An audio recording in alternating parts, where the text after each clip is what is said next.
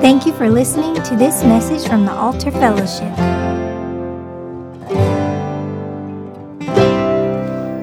Welcome. We are so glad that you are here. Thank you for being at the Altar Fellowship today. We are going to be dedicating some babies to the Lord. And I cannot wait. We're going to do that at the end of service. As I've been preparing for this Sunday specifically, I have really felt strong in my spirit, like we have to guard our hearts against treating the next generation like they are an inconvenience instead of an opportunity. Now, understand, parenthood is hard, right? Even if you're not parenting the next generation, maybe you're just going to church with them. It can be hard for you too, sometimes. It can be hard to hear, you sometimes will step on a little kid's foot during worship. It's like, it can be, I understand that it can be difficult, but the truth is that what we are doing is we're investing into the next generation, is we are shaping the future. We have the unique opportunity. There's probably 120 kids from ages 1 to 11 over in our kids wing right now.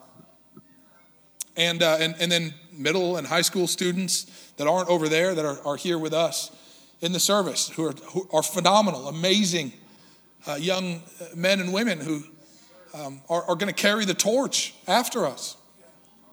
And for us to say, you know what, just stay out of the way while the adults do the serious business is for us to set the next generation up for failure. That's how I was raised in the church. Kids go over to the kids building so that the adults can do the serious stuff. And I don't remember a single message that I heard at church from the time I was born until I turned 18 years old. I couldn't tell you anything that I learned at all, which is tragic. It's heartbreaking. I think far too often in the modern Western church, we put kids on a shelf and we'll say we'll disciple them when they turn 18. But by the time they turn 18, it's too late. They've been discipled by TikTok already. We have to be proactive. We have to be intentional. We have to rightly value the sacred gift that Yahweh has given us to be able to invest into the next generation and to shape the future by the way that we love the kids right now. Amen. As I've been sort of thinking about this idea that we're going to dedicate children to the Lord, I have been thinking, how many kids are having very different experiences. They're not coming up on stage in front of friends and family in the Lord who are going to lift them up in prayer and celebrate God's hand on their life. They have parents that are like taking them to a doctor for some hormone blockers and surgery, or they're dealing with the divorce, the brutal divorce their parents are going through, or they're trying to navigate, friends that are committing suicide, and growing up in the paradigm of like school shootings being a regular occurrence. Like there's so much chaos, there's so much confusion that is sort of constantly attacking the children of this generation, and I think it's a privilege that we have to be able to esteem and honor the kids of this house and to say, God, set them apart. Make them the solution to the chaos in which they're growing up. Make them the answer to the questions of their generation. And it's reminded me as I've been preparing for this message. It's reminded me of a couple stories in the Scripture, and I'm going to start in Mark chapter 4. This is a story I think many of you are probably very familiar with. It says this. It says, start in Mark 4, verse 35. Mark 4:35. This is when Jesus calms the storm. It says this. It says, on the same day when evening had come, he said to them, let us cross over to the other side. Now when they had left the multitude, they took him along in the boat as he was, and other little boats were also with him. And a great windstorm arose, and the waves beat into the boat, so that it was already filling. But he was in the stern, asleep on a pillow, and they awoke him and said to him, "Teacher, do you not care that we are perishing?" Then he arose and rebuked the wind and said to the sea, "Peace, be still." And the wind ceased, and there was a great calm. But he said to them, "Why are you so fearful? How is it that you have no faith?" And they feared exceedingly and said to one another, "Who can this be, that even the wind and the sea obey him?" You know, I've been thinking about this idea that Jesus calms the storm. And I feel like every time I, get a news update on my phone, it's awful news. Like every time you turn on whatever, Fox or CNN or MSNBC or, whatever your preferred news outlet is. Whatever it is, it's bad news for sure, whatever they're talking about. And the world is ending. World War III is right around the corner. The pandemic's going to come back. COVID 2.0 is going to be way worse than the first one. Like there's always some crisis. There's always some catastrophic, apocalyptic crisis right around the corner. And the only way that we can fix it is to give the government more money. And that's a joke. That's an awful strategy. The people who are to the DMV should get as little of my money as absolutely possible. They're bad at what they do. But as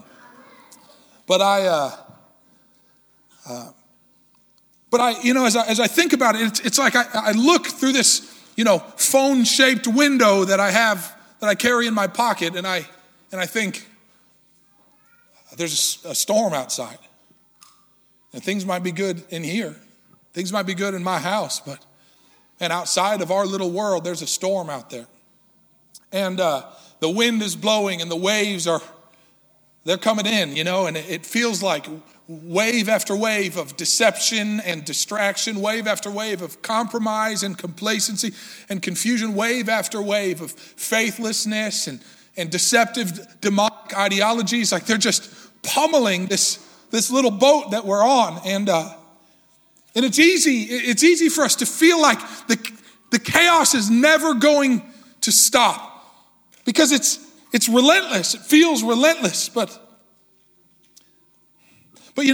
just a couple weeks ago, I was in prayer, and the Lord brought me to Revelation chapter 4, and I saw something. I saw something in Revelation 4 that gave me a new bit of insight into this passage of Mark. Revelation 4:12 says this, because it's describing in Revelation 4, one of my favorite passages in all of Scripture. It's describing the throne room of God. Revelation 4:12 says this: "Before the throne, there was a sea of glass like crystal." So I want you to see this. This is John, who was raised on a boat.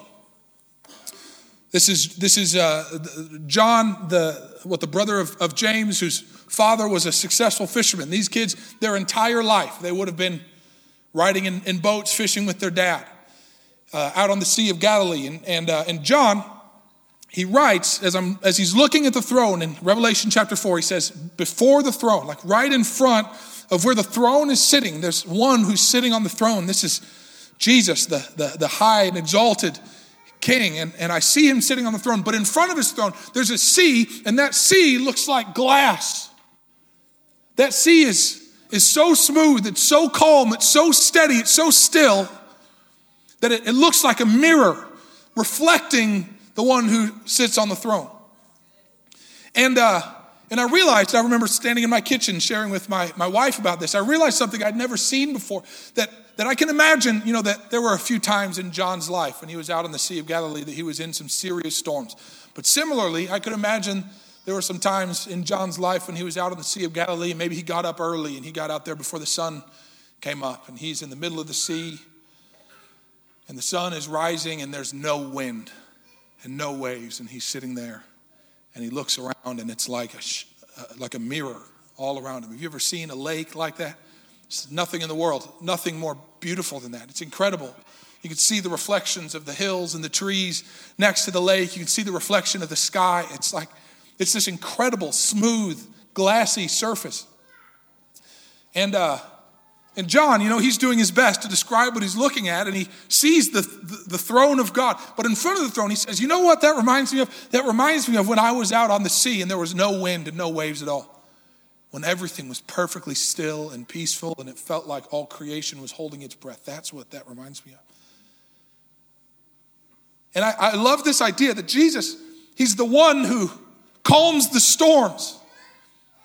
And that what John sees in Revelation chapter 4 is that there's a place called before the throne, when every storm has been stilled, when there's no wind or waves to mix up the sea or to toss your boat around, where Jesus has so fully conquered everything that could set itself in opposition to you, that when you come before his throne, suddenly the sea is so still that it looks like glass. And so I want to remind you before we go any further that when life is trying and tumultuous, and it might be trying and tumultuous right now, but when life is trying and tumultuous, I want you to remember Jesus calms violent seas. And what's more, there is a place right now. That place is called before his throne. There's a place before his throne where every storm is stilled and the sea rests and reflects the glory of the one enthroned above it. And so I want you to know the next time things seem chaotic and scary, there's a place you can go where the storm is calmed. And that place is before his throne. The next time things are uncertain and overwhelming, there's a place you can go called before his throne, where the sea is calm and the wind is still. And so Jesus, he comes and he becomes the fulfillment of his own prayer. Father, let your kingdom come and your will be done on earth as it is in heaven.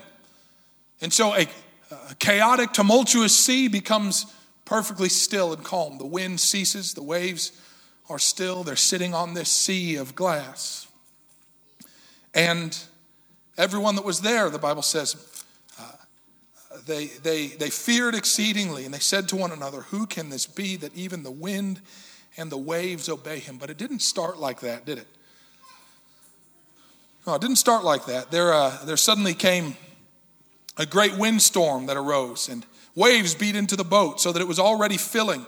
But what was Jesus doing? Was he running around in panic along with the disciples? No, Jesus doesn't panic. That might be the most significant prophetic word I've ever released at this church. Jesus doesn't panic. You can tweet that later. Jesus doesn't panic. The disciples, they're panicking. Jesus is asleep.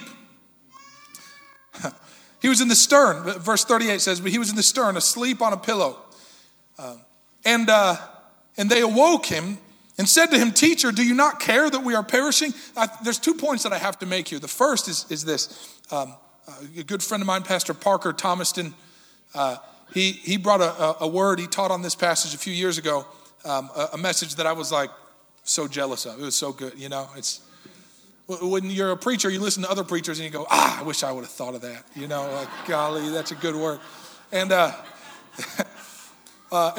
Pastor Parker, he said this, and I thought this was so beautiful. He said, if they would have been doing what they were supposed to do, that is following Jesus' lead, they would have been asleep in the bottom of the boat and they never even would have seen the storm. And I can't help but wonder how many storms we've been greatly concerned about that Jesus is sleeping through. If my eyes were fixed on him instead of Tucker Carlson, maybe I would have been at peace, right? Maybe I would have been able to rest. Maybe I would have been able to rest instead of panic when the storm came. Like maybe I would have known everything's under control if my eyes would have been on the one I'm following instead of the ones that raised me. Like these guys, they were raised on a ship. They know how to deal with storms. Their fathers taught them how to do it. And so they reverted back to the things their fathers taught them instead of the thing their heavenly Father was demonstrating for them right in front of their face. If they would have been following the lead of Jesus, they never even would have seen the storm. They never even would have seen the storm. They would have been asleep in the bottom of the boat right next to him, curled up in a place called rest, instead of running around up on the deck in panic. And because they were not following the example he was setting for them, because they didn't allow him to lead, because they didn't follow what he was demonstrating, it says that they awoke him. In verse 38, they awoke him and they said to him, "Teacher, do you not care that we are perishing?" What? This is, if I'm honest, I don't know that I have ever seen in the scripture a better summation of the posture of American Christianity than that verse. Do you not care? Jesus, do you not care that there are transgenders in our school? Do you not care that they're having pride parades all over the place and they're indoctrinating our children to destroy themselves? Jesus, don't you care about it? Of course he cares. He's not surprised by any of it. Jesus, the King of Kings and Lord of Lords, he's gone before you and he knows how this story ends. And if he's not panicking, I don't need to. If he's not panicking, I don't need to. What I can do is rest in intimacy with him and trust that he can handle whatever storms the world may throw my way. They come to him and say, "Do you not care that we are perishing?" Friends, I want you to know Jesus, he cares. He cares. He cares about your soul. He cares about our nation.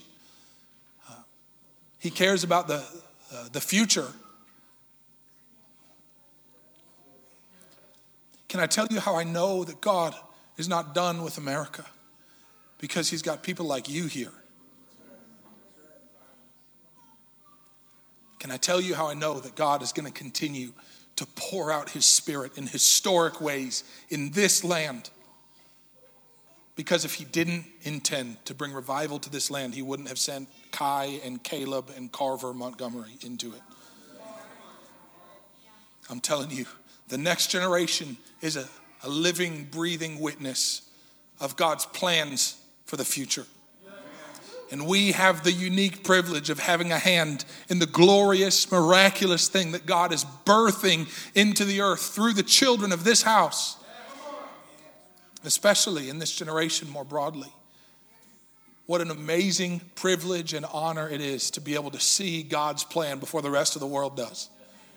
Oh, they may not know that help is on the way, but I'm looking out in this room. I see kids like Micah Bailey and Allie Haggerty, and I can't help but think help is on the way. The world may feel outnumbered and overwhelmed, but I'm telling you, help is on the way.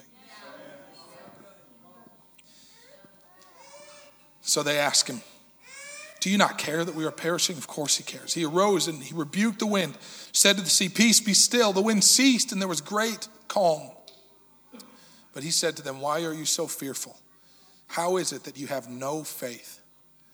And they feared exceedingly and said to one another, "Who can this be that even the wind and the sea obey him?" You know, this reminds me of another story that seems a little bit disconnected, but I want you to go with me. We're going to have an adventure in theology this morning. Does that sound good? So we're going to flip all the way back in our Bibles to Ezekiel chapter 37. Yes. Somebody was raised in an Assemblies of God church. I'm so glad.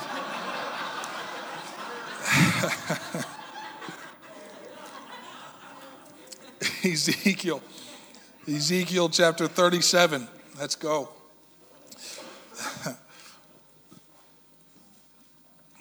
Ezekiel chapter 37. I'm just going to read the first 10 verses, and then we're going to draw some things out as the Lord leads us. It says this: "The hand of the Lord came upon me and brought me out in the spirit of the Lord and set me down in the midst of the valley, and it was full of bones. And then he caused me to pass by them all around, and behold, there were very many in the open valley, and indeed they were very dry. And he said to me, Son of man, can these bones live? So I answered, O Lord God, you know." Again, he said to me, prophesy to these bones and say to them, O dry bones, hear the word of the Lord. Thus says the Lord God to these bones, surely I will cause breath to enter you, and you shall live. I will put sinews on you and bring flesh upon you, cover you with skin and put breath in you, and you shall live. Then you shall know that I am the Lord. So I prophesied as I was commanded. And as I prophesied, there was a noise, and suddenly a rattling, and the bones came together, bone to bone. Indeed, as I looked, the sinews and the flesh came upon them, and the skin covered them over, but there was no breath in them. Also he said to me, prophesy to the breath. Prophesy, son of man, and say to the breath, thus says the Lord God, come from the four winds, O breath, and breathe on these slain that they may live. So I prophesied as he commanded me, and breath came into them, and they lived and stood upon their feet, an exceedingly great army. Glory to God. There's a couple points I think worth making in this passage. The first is this. The hand of the Lord came upon me. This is how it starts. And brought me out in the spirit of the Lord and set me down in the midst of a valley, and it was full of bones. Can I tell you, if God is leading you somewhere, you would expect it to be somewhere better than this. Right? I mean, listen, let me make this point. Let's go back to Mark chapter 4. Do you want to know how Mark 4 started? These guys got stuck out on the water in this storm in the middle of the night. On the same day, when evening had come, he said to them, let us cross over to the other side. It was Jesus' idea. He put them in that situation. He was the one that led them into the storm. Just like in Ezekiel 37, the hand of the Lord came upon me and brought me out in the spirit of the Lord and set me down in the midst of the valley. It was full of bones. Listen, when people say, God has called me to go here or to do this, you would think that thing's going to be beautiful and successful and prosperous. And then God calls you to like Johnson City. I'm just kidding. This is an amazing place, actually. I really love it. I thought this was going to be a valley of dry bones. And maybe it was when we got here, but God had other plans for Johnson City, just like he had other plans for the valley he put Ezekiel in. Amen? And so we're confronted with this reality that sometimes following God doesn't mean that he takes you to the mountaintop or to the meadow. But sometimes where he takes you is a valley full of death. See, we tell people when we're trying to get them to repeat a prayer after us that if you follow God, he's going to lead you into things that are good. Now, for carnal people, good is selfish. For carnal people, what is good is that which is most comfortable and convenient for me. And so they pray the prayer, I'll follow God as long as he leads me into things that are comfortable and convenient for me. Sure, that sounds fantastic. I'll come forward at the end of the altar call. I'll write my name on the dotted line. That sounds great. But then God calls them to take up their cross daily, deny themselves, and follow Christ. And suddenly they think, this is not what I signed up for. This isn't what the pastor said this is going to be like. This is uncomfortable for me. So God must not be real. And they leave the church. By the thousands, by the hundreds of thousands, by the millions, they walk away from the church because what we told them salvation would look like is prosperity, not discipleship. And so I want you to understand this, that sometimes saying yes to following God will not lead you to the mountaintop or to the meadow. Sometimes what it means to follow God is that you have to go into the valley. The hand of the Lord came upon me and brought me out in the spirit of the Lord and set me down in the midst of the valley. And it was full of bones. And then he caused me to pass by them. So this is what Ezekiel's seeing. He sees this valley full of bodies and body parts, absolutely forgotten, overlooked and ignored.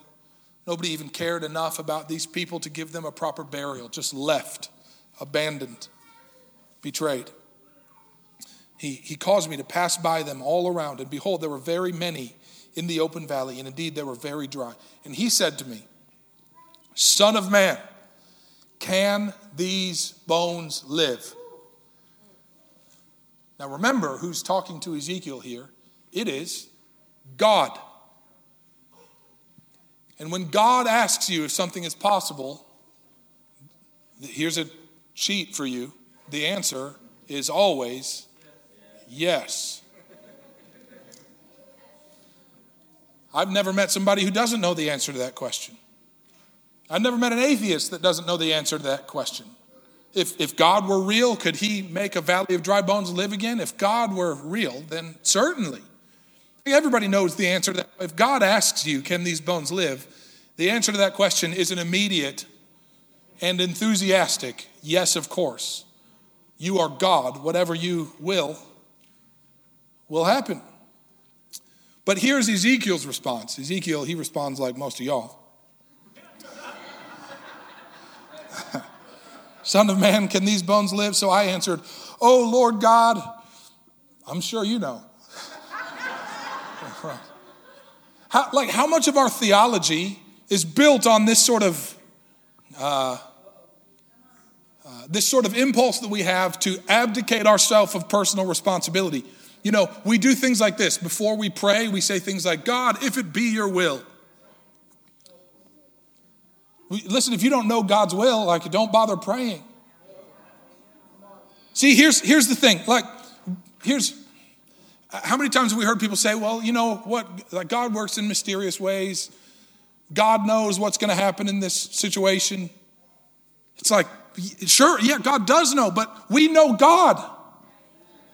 In fact, what can search the deep things of a man's heart but the spirit who is in that man? And what then can also search the deep things of God's heart but the spirit that we have been given to dwell within us? We don't have to live in blind ignorance anymore. We don't have to shrug our shoulders and say, I don't know. See, and I've got to believe that Ezekiel was smart enough to know whatever God wants to accomplish, God can accomplish. But if I have to, and I understand I'm reading between the lines here, but I, like Ezekiel, am just a man, and I have impulses as well to preserve my own dignity and comfort and convenience. And so the Lord says, can these bones live? And Ezekiel says, you know. And I think I've got to believe that what Ezekiel was doing here was like feigning piety to move himself out of the way of responsibility. Because he knows if he says, yes, absolutely, then God's going to say something along the lines of, okay, then get to work. But if he says, Lord, you know, then he gets to just remain a spectator, right? And this is what we do all the time, that we continually say, well, you know what, if God wants that to happen in our generation, then it'll happen. If God wants to bring an end to abortion in America, then he'll bring an end to an abortion. If God wants to reach the Muslim world, then God will reach the Muslim world. And you know, can it happen? I'm sure that God knows. No, friend, we've got to be willing to say, in the middle of the storm or in the middle of the valley, the answer is yes. God, whatever you will be done. God, whatever you speak has to happen. All creation stands ready to receive and submit to whatever you say. God, your word is law, and nothing can resist you. Whatever you say will be. But Ezekiel, he takes the easy way out, and God, being full of mercy, he doesn't let him off that easy. You know, again, in verse 4, again he said to me, prophesy to these bones. Say to them, dry bones, hear the word of the Lord. Thus says the Lord God to these bones, surely I will cause breath to enter into you, and you shall live. I will put sinews on you and bring flesh upon you, cover you with skin, put breath in you, and you shall live. Then you shall know that I am Yahweh. Verse 7, so I prophesied as I was commanded. There we go. Ezekiel's getting it, you know. He's learning faith. He's learning to believe that when God is involved, nothing is impossible. So I prophesied as I was commanded. And then he sees these bones become bodies. But he says at the end of verse 8, but there was no breath in them. And then he said to me, verse 9, prophesy to the breath, the wind, the spirit. Prophesy, son of man, and say to the breath, thus says the Lord God, come from the four winds, O breath, and breathe on these slain, that they may live. So I prophesied as he commanded me, and breath came into them, and they lived and stood upon their feet, an exceedingly great army.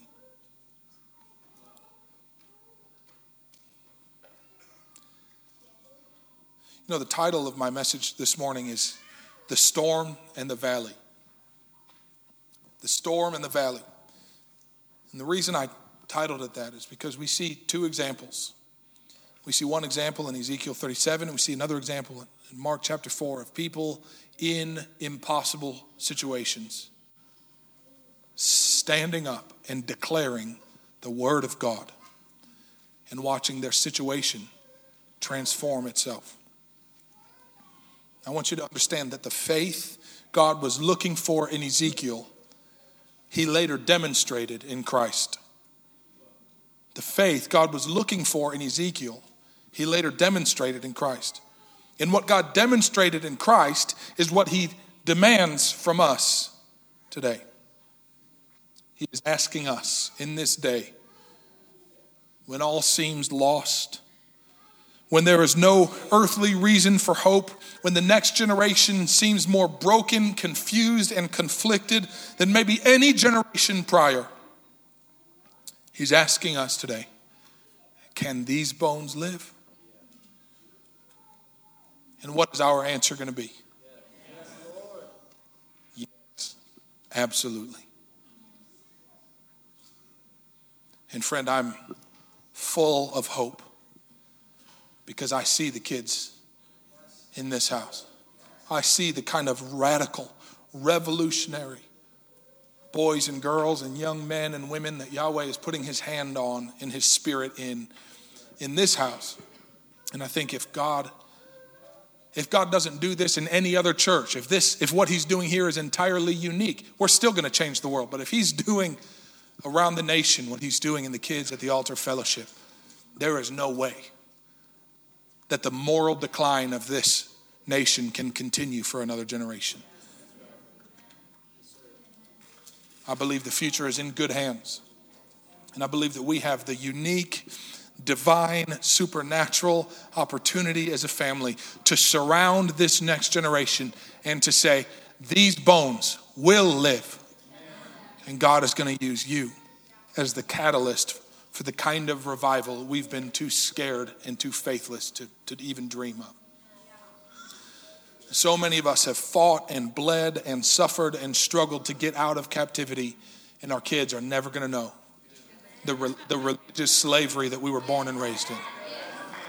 Our kids are never going to know the sorrow that marked our life growing up under the weight of an oppressive religious system with the name of Jesus loosely tied to it.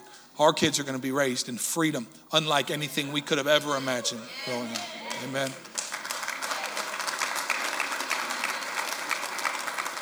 And so, I understand that it's easy to feel hopeless. You see videos of kids, beating people up and shooting each other and throwing Molotov cocktails through shop windows. But I'm telling you, God is on the throne. None of this took him by surprise. He's the one that invited the disciples to get on that boat and to go out on that sea. He's the one that called Ezekiel out into the valley of dry bones. We are right on track for the greatest outpouring of the glory and revival, the kind of glory and revival that the fathers of our faith could only ever have dreamed of. We are right on time. We are right on track. And when I look at the amazing kids in this house, I can't help but think the future is in good hands.